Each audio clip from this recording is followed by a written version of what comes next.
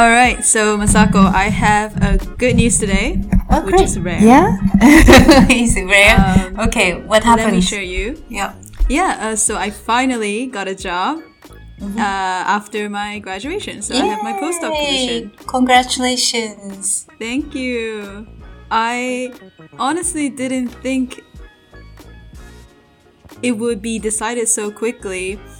I thought that I was fully prepared to not have anything lined up when I graduate, and I was going to just, graduate, chill for a little bit while I job hunt, start after a couple of months later or something. That's sort of what I had in mind. Mm-hmm.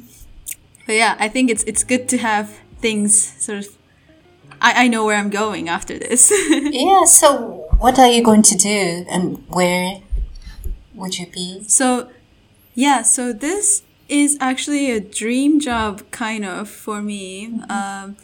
So I have started my PhD with the desire to work in a museum after PhD as a scientist. And so the typical path for this kind of job is to go doing postdocs at a museum or do a postdoc with the university's lab that collaborates heavily with museum. Mm-hmm.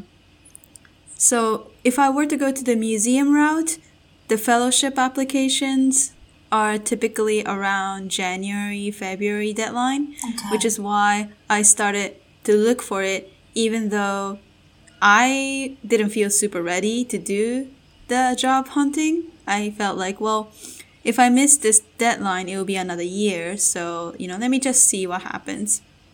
And so I applied to a couple of places, other different museums. But this one came around when through sort of like a listserv. Do you know what a listserv is? Oh, yes. Yeah.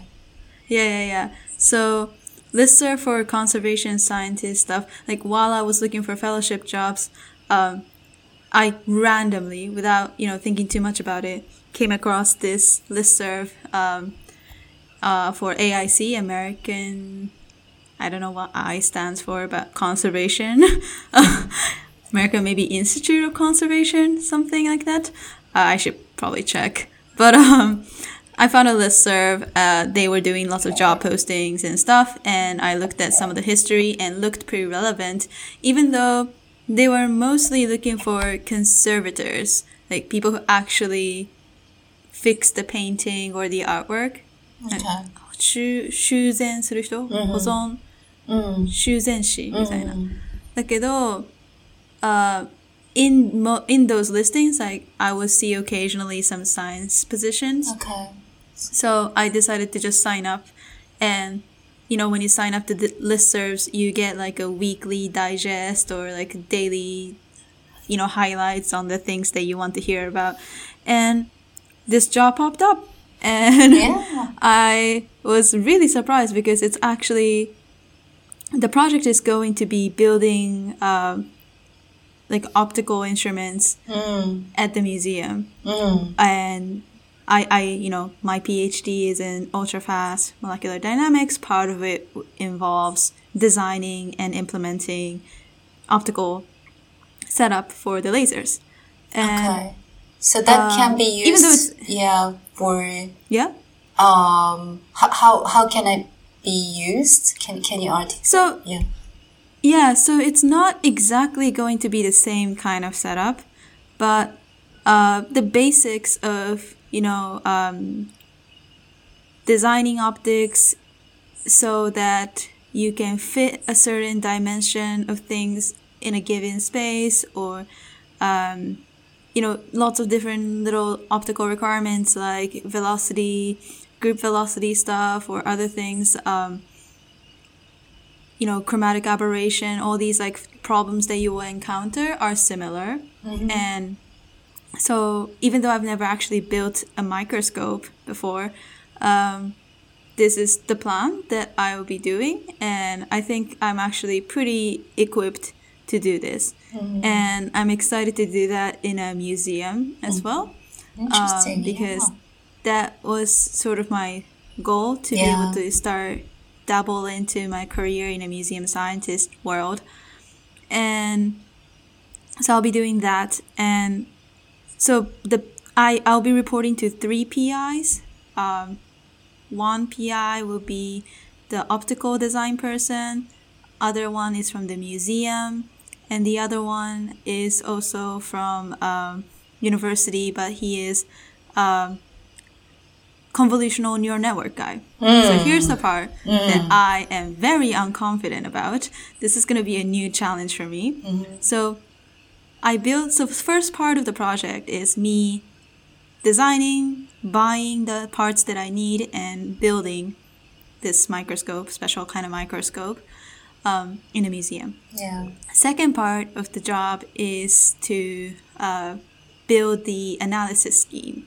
Okay. And what they're trying to do is to incorporate convolutional neural network to analyze the image from the microscope. Because what they're trying to do is basically using image recognition, like pattern recognition system to streamline the characterization process. So in a museum, oftentimes what we want to know is what are things made of, right? What are these artworks made of? And we want to do it in a way that is least invasive to the artwork so that we don't accidentally damage the artwork. And we want to do it accurately. So we need high-res information, but also non-invasive mechanism. And this particular type of microscope turns out to be a pretty good candidate for that. But right now, what they're doing is to use their microscopic images and say, this looks a lot like this other reference spectrum from the pure sample. Because imagine, painting, artworks, they're all mixed with a bunch of other things. It's not just the pigment that's present, right? Right. There's binding medium, there's varnishes, there's other things involved. So, but basically it kind of relies on human eyes to match with a reference spectrum and say, okay, this look a lot like a known pigment called this. And that part was a manual process. So, nothing wrong with that. That has worked out very well for some time, but it still relies heavily on human judgment to do this. What we're trying to do is to use convolutional neural network so that we can process lots of images with hopefully high accuracy. So the inputs will be the data that you will acquire from the experiment, like the spectrum. Yes. Like the spectrum data. Well, not necessarily spectrum. It will be the image. So that would be image data. So rather than having a vibrational spectroscopy, so that's sort of the vibrational spectroscopy, Rydberg spectroscopy, that's sort of been a realm that I have been in my PhD. So it's sort of like indirect information. But the image, the data you will get will be it's like an image going itself. to be an image. Image itself on the CMOS or some kind of, imaging detector. Oh, I see. And the idea is to process it as image while also training the neural network to be able to identify different mixtures from mixture of the samples. Can you identify the components of different mixtures? Or how well can you identify two very similar signals and stuff like that. So I'm really naive about all of these. So am I. Can you speculate or estimate the decay of materials used or so that I think so adding the time axes, right? Yeah. Onto this information, because images are just snapshots. Yeah. And I think that will be an interesting sort of future goal to have, because one of the main aspects of conservation science is how do artworks, paintings, whatever, decay over time, right? Because inevitably they do get damaged over time. Mostly, usually by light, photo decay, but not just that. There's humidity involved. There's all sorts of other things involved. There's actually very interesting research going on by the team in the University of Amsterdam, noticing that there's a metal soap, like saponification reaction that's happening in in a time span of like hundreds of years, slowly developing soap-like molecules in the in-between region in the painting and a binding medium, and that travels towards the surface of the painting, making the painting like bubble up, quite literally, and that damages the integrity of the surface of the painting, which is very important, right? So that's sort of like dynamic, kinetic studies are definitely very interesting for me as well. But one thing is, a lot of the times these are very slow reaction. So I'm not sure how, I'm not super familiar with this artificial aging process.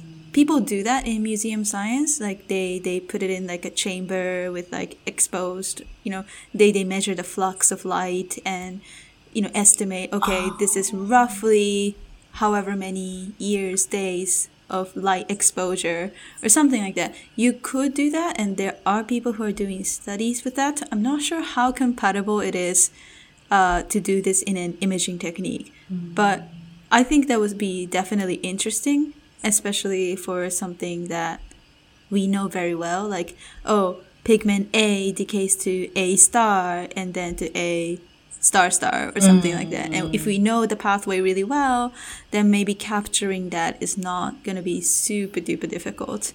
But first thing first is kind of just, hey, can we identify things well? And if we can rely on a neural network and we can all share the database with the rest of the world, that would be very, very fruitful and meaningful project.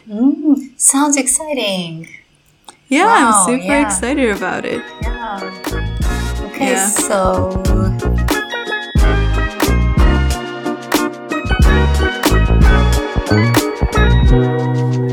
That's it for the show today. Thanks for listening, and find us at Eigode Science on Twitter. That is EIGODE SCIENCE. See you next time.